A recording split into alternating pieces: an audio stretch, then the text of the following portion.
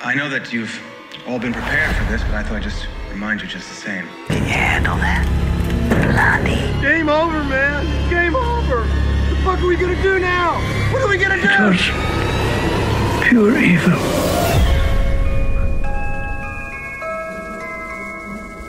I want to buy some radio ad time. Welcome back to another episode. I'm your host, Vincent Green. And I'm your host, Noel John Toohey. We got Carmack in the back, and this is Invasion of the Potty Snatchers. Let's get to it, motherfuckers. Oh dear. I'm always waiting for you to sneak something in. I do, and I like to do it in the offbeat so that it's awkward.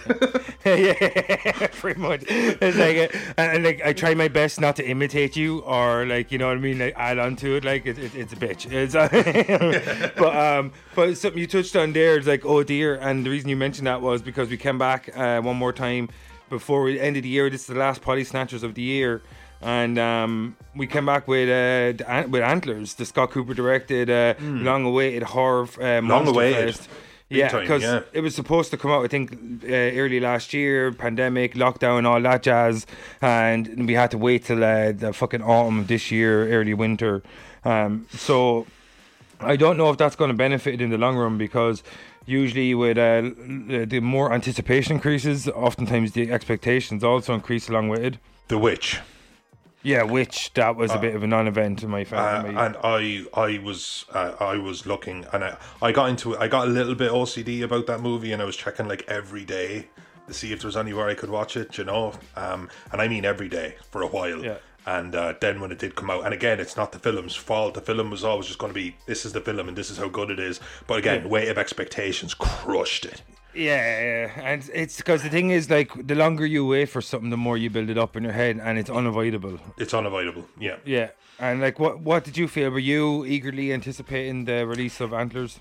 Actually, again, we're talking about the Antlers, not the Witch. So this is the last thing I'll say on it, is that the Witch taught me that. Just take a step back. Yeah, it comes out when it comes out.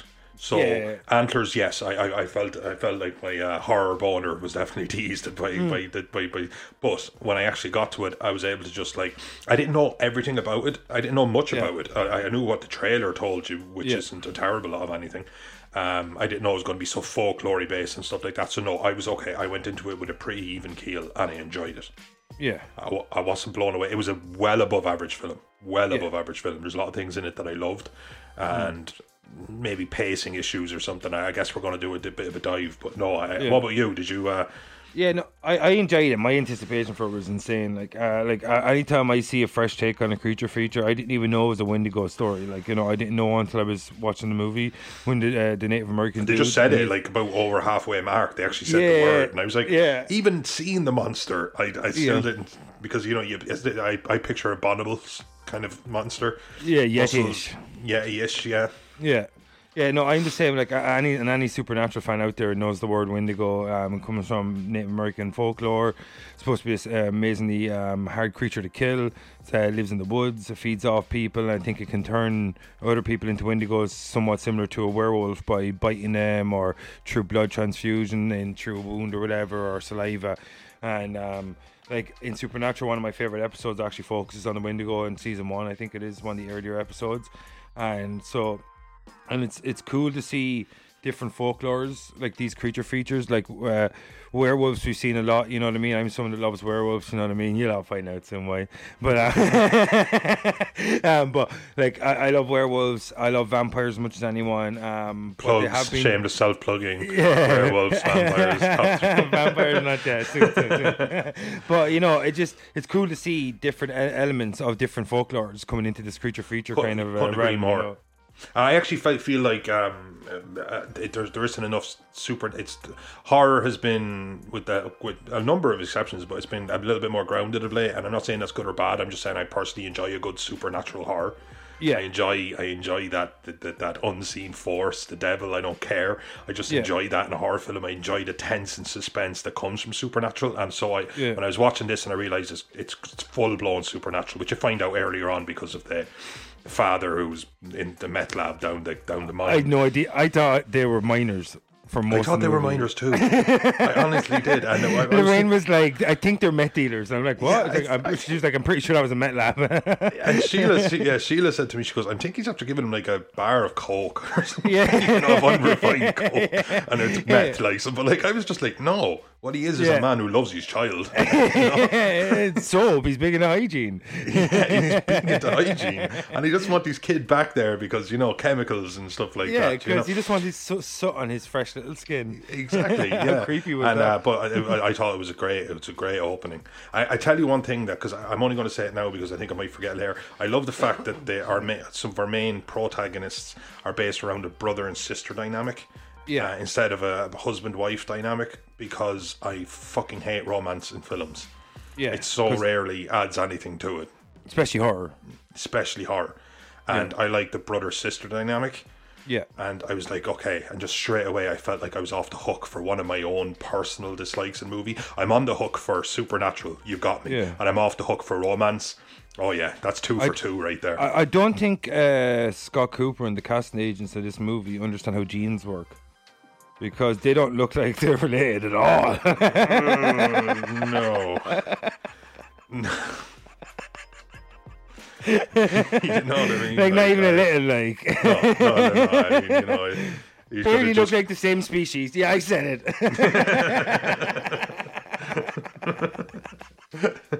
Hashtag Met Damon. Just imagine just Kat Dennings and Wesley Snipes, Hey, bro. Kat Dennings would nearly pull it off, though. Yeah, she probably. Her boundless enthusiasm for things is just infectious. But and I like, they had their own trauma, which juxtaposed against, obviously the kid is going through something permanently, aggressively, presently traumatic, but I don't think they bogged it down too much. Maybe they could have dialed it down a little, but their own trauma was used to just as why she gets obsessed with the kids. I don't think it bogged itself down in her story. I think it was very much so about who's our main little kid. It's Lucas, and I thought he was excellently casted.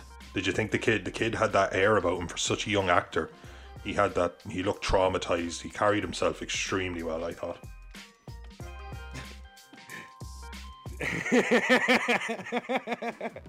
Did you see? I sent you a message. You sent me a message, did you? Yeah. No, he did. He played the role really well. He just looked so. Yeah. If you want to know what we're laughing at, we usually record this on Zoom as well as Audacity, but we forgot to this time. We forgot to press a button. It's all good. This is why we record externally. This is why we record externally. Yeah. The little kid that played Lucas, he was really, really good. I love. It kind of harkened back to the old possession stories. Where like a kid that's possessed that loves drawing, and a parent comes across these really dark, menacing drawings because this is what the kid is going through mentally, and they're portraying that in their artwork. And like it kind of harkened back to that, what we've seen a lot of those old possession or old haunting stories. It's always you're right. It's always a kid's drawings, and it's just like, oh, here's mommy and here's daddy, and then there's this big black shadow entity in the back or whatever. Exactly. Yeah. It scares the shit out of you. Like, it's just and I loved the story he told in class about Baby Bear, Big Bear, and Little Bear. Yep. Like that was fucking amazing. But I love the fact that he told it with his pictures. Yeah. You could see over his shoulder, and you could see that he was just turning the pages, and it was just like 4 pictures, and he told 3 pictures, whatever, and he just told the entire story through. And the teacher, from her perspective, wouldn't have known that. And I just thought that's the thing. Like, this is a 35-pound child. This is a tiny little man. Like, and he just so comfortable, and he just body shaming that kid, man. But he was so browbeaten, you know what I mean? Like he was just such, I don't know, when you see somebody that's like young and small, and you think, like, God, he's got so much gravitas to him, you almost think like a striking actor, you know? He looked to me like a 19th century industrial worker. Yes. Completely malnourished, always dirty, nearly like soot stained. You know, that kind of thing. Like, that's what he looked to me like. Sharp features. Yeah, you know what I mean, like memorable kind of features, and but I thought, you know what I mean, like, again, just a kid who he's way ahead of his years as an actor. Yeah. He really was. He was so comfortable. Like sometimes just there's something going on and a kid takes you out of it, because you can tell that they obviously need a little bit more, and that's because they're a literal child, like, you know. Yeah, they're just but they need a little bit more they're learning on the job, and they need a little bit more direction and stuff, and not. And but with this, I didn't find it at all. I found he was able to carry scenes completely on his own, stuff like. Yeah. And I mean completely on his own, because there's scenes where he's at home and he's feeding his father/kid brother, and a little bit with the brother he talks, but he doesn't talk to the father. Essentially the scene is all carried visually, so you need to express completely and totally with the character itself and your scenario, where he's finding like roadkill, for a lack of a better term, and bringing them back home for food, and putting on a headlamp and going upstairs, and he's slow and he's staggering his steps because he's obviously scared, but he has to do it. He doesn't have a choice. I bought all of that, and I just think that's such a strong. There's actors who get paid way too much money who have long IMDb lists who are not as good as this 12-year-old, 11-year-old child. Simple as that, like. I love the way like they hint at it at the start in the meth lab, and then it kind of jumps into the story, and we don't see the transition from the father coming from the meth lab to coming home with the sickness, and then they tell it in that little story he reads to the class, because that gives you, in that little short moment, they give you the entire backstory for what occurred, and they kind of portrayed clearly enough while it's hinting at it that it's like wrapped up in a little kid's story, the big bear, the little bear, daddy bear, all that kind of stuff, where because that little moment helps you figure out what occurred after the mine, in between the mine and the kind of cut to, and when we see him going to school and shit at the start, you know, that kind of way. But, this is something we've talked about before, you know, something that should be, we've said, oh, this might have worked as a TV series, or this could have just been a film because they had to drag it out to make it a TV series. I think this one is actually somehow both, where they use pacing very, very well in these instances, where again the kid's story, like you said, or even just a short introduction of what's going on inside the house, it has so much dramatic value that it kind of, like, you can move on. You don't feel like they've spent too long or too little on the story. Looking about it now, I feel like I need to fault this film somewhere, but I find that hard to actually say where. There was just something that felt lacking in this film. Can you fill out that blank for me? I think for me, like, if you have something so rich in terms of Native American lore and you're going to try and take advantage of that, maybe have a bit more of the creature earlier on in the movie. Yeah. Even though like, it's good, like, you know, always at the start there's always that, like, you know, like, it's the soldiers in Aliens, and it's, you know, the headlights turning and then just a face, and there's viscera, and that works, but you didn't see a lot of it. That would have been cool. But there was something else. There was something that was I don't know. There was something, like, one little aspect of the story that they should have told you, who's done a lot of deep dives into lore. Yeah, probably know better than I. No, I just think that, like, if you're going to focus on Native American lore and the Wendigo in particular, that maybe you need to flesh out the actual lore of the Wendigo a bit more, because it felt like they spoke a little bit about it, but they kind of moved past it, because there was so much character development you need to do with little Lucas, and you had to really develop his relationship with Curry Russell's character. You had to develop Curry Russell's relationship with Jesse Plemons' character. Lucas, his relationship with his mutating father, and his little brother.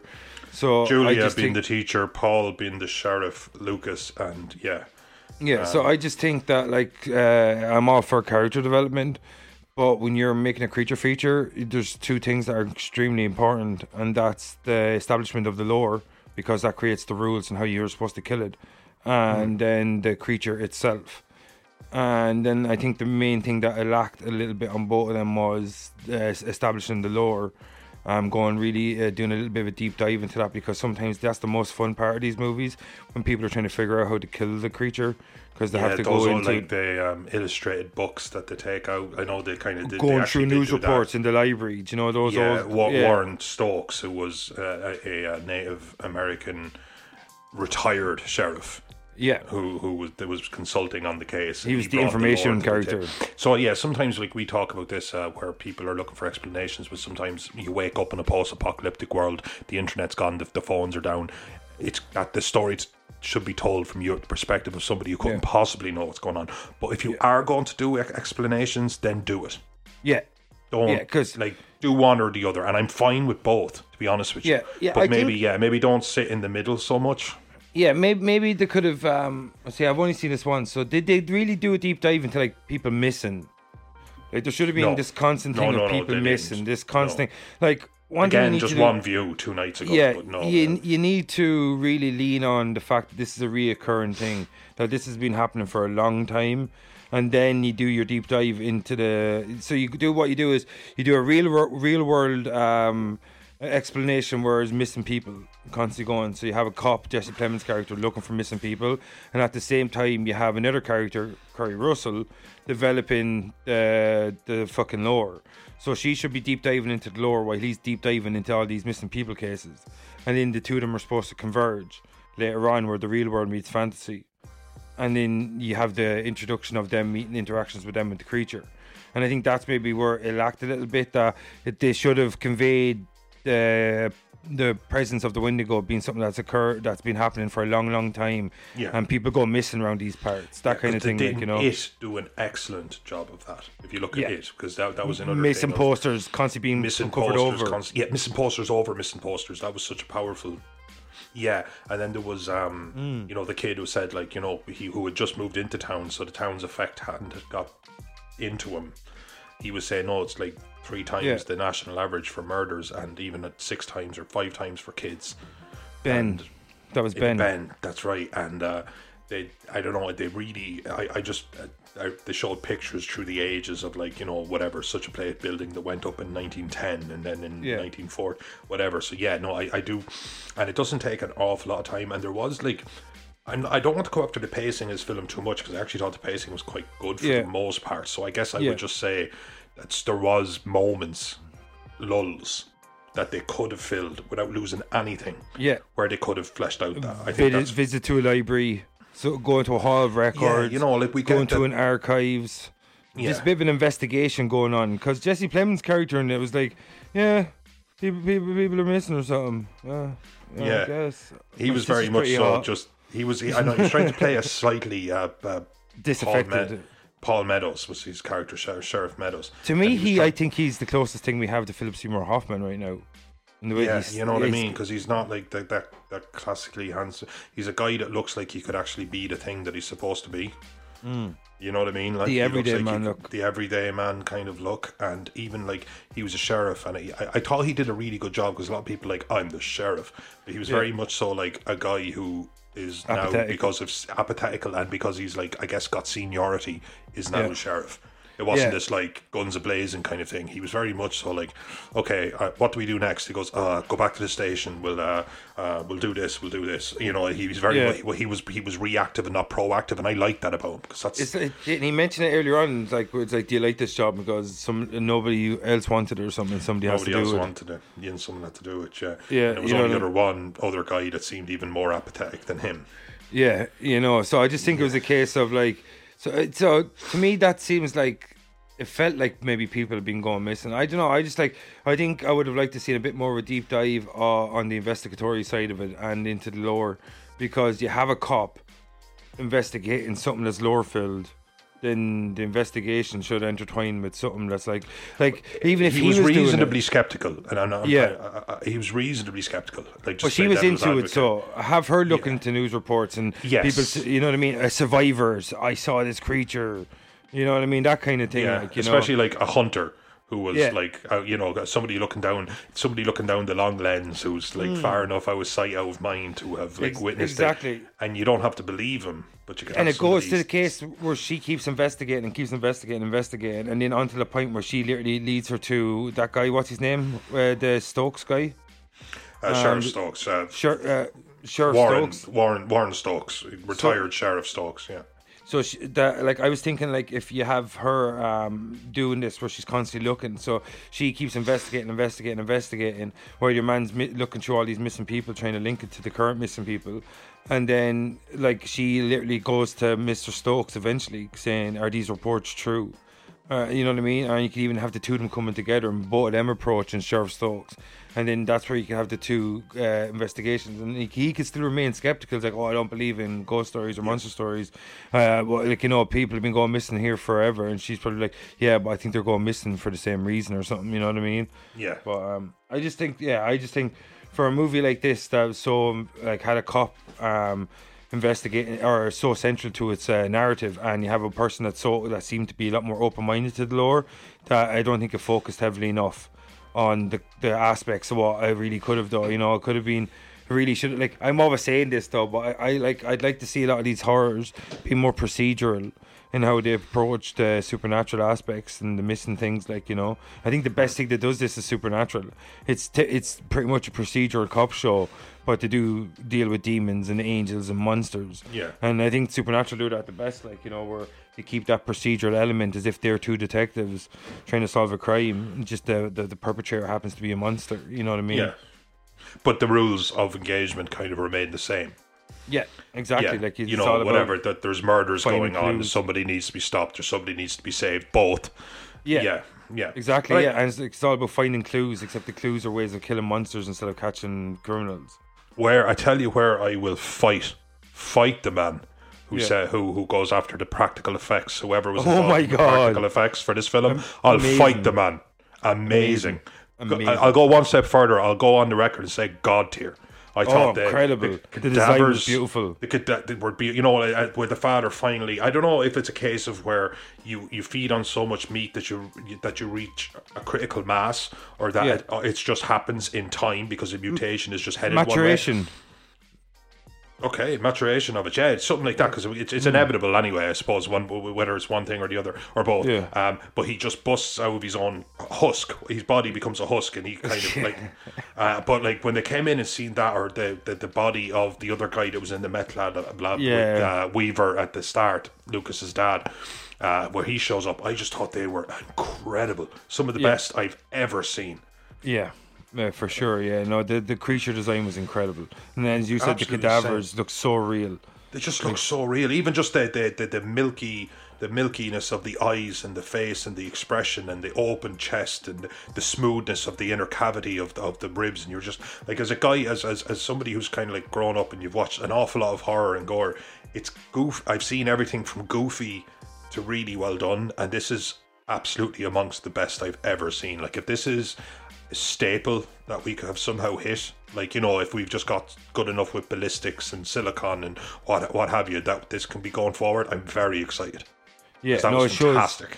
It shows you still what the strength that practical effects has in over CGI. Yeah.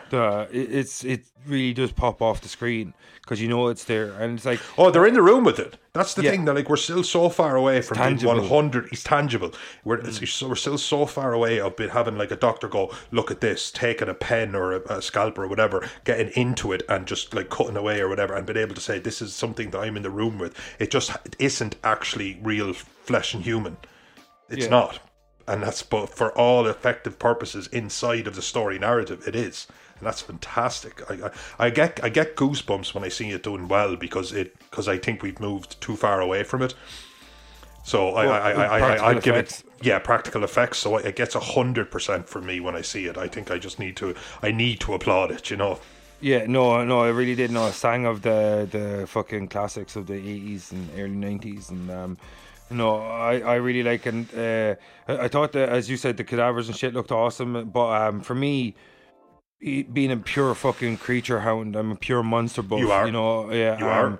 Even of the two of us, and it pains me to admit it, but I would have to tip my cap. It's one of my most favourite things in the world is creature features, and to see a new design that's so awe-striking as the Wendigo design in this movie, when his father fully, as you says, drops his skin like a husk, and he gets the antlers, and he kind of goes full Wendigo, and he has that like fiery heart in his chest.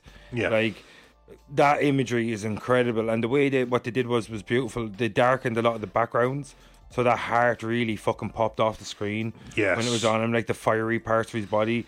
Yes. Just fucking awesome. It was so well done. Beautifully done. Yeah. And then when they finally defeat the defeat might even be the right word, because it's all very tragic and less of a Neo versus Anderson kind of narrative. It wasn't. It's all tragic. But when they kill the father, I'm going to say, and then the younger brother Aiden, I think, starts to show the actual latter stages of the human side of the transformation. Is that why the father kept him? Sorry for cutting across. Is that why the father kept him? Yeah, it kind of, exactly. Straight away when I seen the father wouldn't let go of him and brought him with him and wasn't hurting him and stuff, it reminded me of Alien 3, Ripley. Yeah. You know, where the alien comes in, but like his actual instincts, his survival instincts, his whole code is just like, pregnant or intubated or whatever the word, and he moves away. So it was exactly that thing where it's like the procreation of its own species. It was so far from human at that stage that it was literally just a Wendigo, and the son was a Wendigo in waiting, and that's how they procreate or whatever. But when the son, the little kid who's only 7, I think he's supposed to be, when he starts getting the glowing heart thing, and he's just a tiny little lad, like, I was like, and the film it never lost me so much that when it introduced really, really harsh gravitas, I actually felt it. Like, I thought it was, I thought it was well done. The actors were so good. The actors were so good, and the story was told well enough that I despite the fact that he said, and I think you're right, that's what I think was missing, the X factor that I couldn't put my finger on, was kind of fleshing out the lore. But I felt for every character in it. Yeah. Yeah, no, it is. It plays on your emotions quite well. Like it's almost a character piece that just happens to have a Wendigo in it. Exactly. You know, that kind of way. Like, it's a deep dive almost into poverty, parental neglect, the methamphetamine epidemic in America, drug addiction, all of these things. And it just happened to be the father turned into a Wendigo.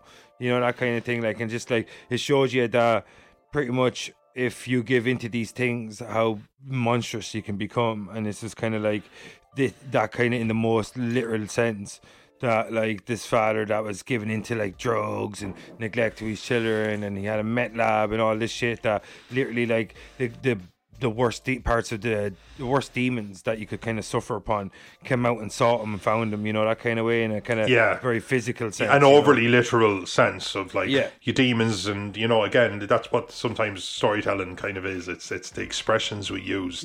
Devil on your shoulder, and there's probably like a literal devil sitting on your shoulder, you know. It is brought to a kind of extreme kind of literal. That devil's called cocaine, by the way, people, just so you know. It's a good thing we don't have any of those drugs here on the utopia we call Ireland. Fucking Ireland.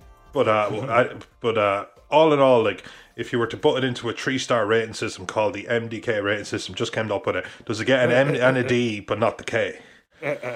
3 stars is very low though. I prefer 3 stars is very low. Yeah, but you can go 6 stars because you could have like I give it an M and a half D. Do you give it the full D? Always. Well, like, not at first. You have to kind of ease it in there. I was actually just about to give it a K, but then I pulled out the D. There are many flaws in my rating system. I'm backing away from it instantly. Before I went full D again. I just want to go,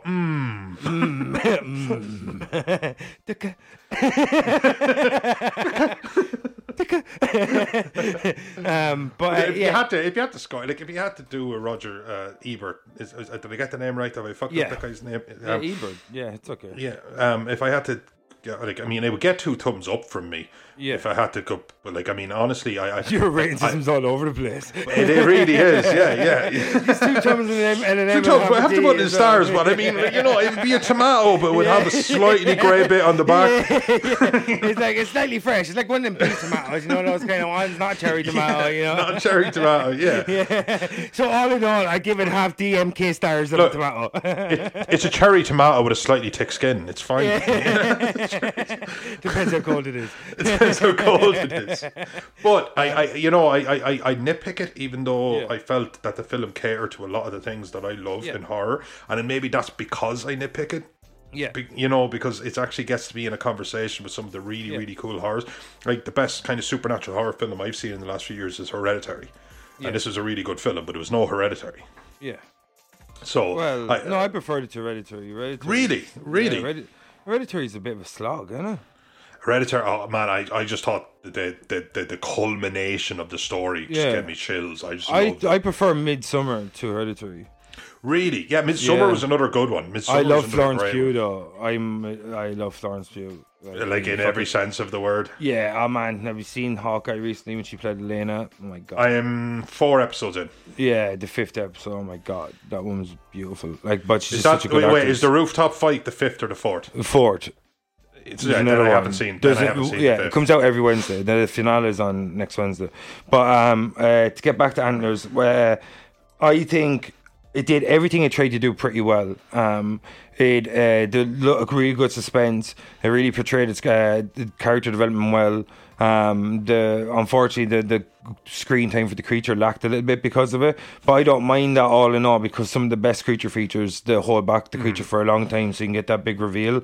I love the creature design. Films have gone the other way. Films have gone the other way and short in the first scene. Yeah, and it takes away as well. So 18 predators, 18 predators. Yeah, lads, calm down. They don't need many. That's why they're so good. But like, I just think when you looking at all its ingredients, someone lays out its ingredients in front of me. Its creature design was beautifully original, gorgeously grotesque is something I like to say about creature features. I like the lore, even though they didn't get into it deeply enough for me. Jesse Plemons is a world-class actor. I love Kerry Russell. She's a great actress. The little dude that played Lucas, I don't know his name. No, can you check IMDb? But he was absolutely fucking brilliant in it. Jeremy T. Thomas. Yeah, Jeremy T. Thomas. He was awesome, and he stole every scene he was in. He did, didn't he? Such a young man. So all its ingredients, its central protagonist was good. Its secondary characters were brilliantly done by really top level actors. Jesse Plemons, Kerry Russell.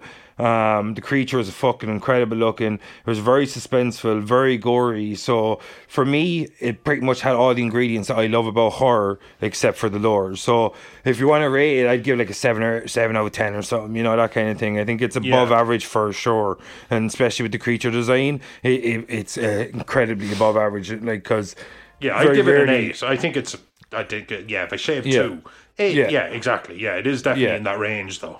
Yeah, 100%. Like, it's definitely 100%. It's a very good creature feature, but at the same time, it's almost more about, it's more of a character story about neglect 100%. And poverty and the things that pretty much these kind of unspoken heroes, and it's even about abuse. Is something you never even touched on. Kerry Russell's father abused her clearly. Sorry, because that's how the relationship between her and Lucas, because she thinks he's been abused at home. Like, I've been abused at home, and that's a simple story of abuse. But so it kind of shows these things that some teachers really stick out their necks to help kids that are really disaffected. So that's why we paid them so much, man. Yeah, exactly. Yeah. And there was some brutal deaths, and we're giving it credit. There was some that's what I'm saying. So it was equal parts character story and equal parts horror. And even though I don't like a civics lesson in my horror, it never became distracted from the actual story itself. No. So it was storytelling. It incorporated into it. So for me, Antlers, was it worth the wait? Maybe not. Because I was expecting to be blown away by this, and that's not anyone in the film's fault. Yeah, that's the thing about weights, man. Exactly. That's the thing about weights. Increased anticipation. Increased anticipation. It can crush a film, Yeah, but all in all, I think it's a wonderful film, beautiful creature feature, and I'm definitely going to be watching it again within the next week or two. Yeah, I'm definitely going to watch it again as well. Okay. So that was Antlers, peeps. Peeps. Peeps. I tried it. I can't pull it off. This is the last Invasion of the Polysnatchers for the year, Noel. Shit, it is, isn't it? It's been crazy. Yeah, it actually has been a pretty crazy year. Yeah, and I just feel like it's a moment where I pick up an acoustic guitar. But before we all go, kids, I just want to sing you all the song. So before we get the fuck out of here, I don't know when this is going to air, but I'll say happy Christmas or happy holidays, whatever, to everybody. But I don't know when this is going to air, so if it comes out after the holidays, fuck all y'all. yeah, absolutely. If you're listening from America, we hope you guys still exist by the time this airs. But so this was Invasion of Polysnatchers. I'm your host, Vincent Green. I'm your host, Noel John Tui. We got Carmack in the back. That was Antlers. Check it out, folks. It's pretty fucking cool. See you next time, motherfuckers. Happy holidays and maybe a happy new year. I have no idea when this airs. Peace.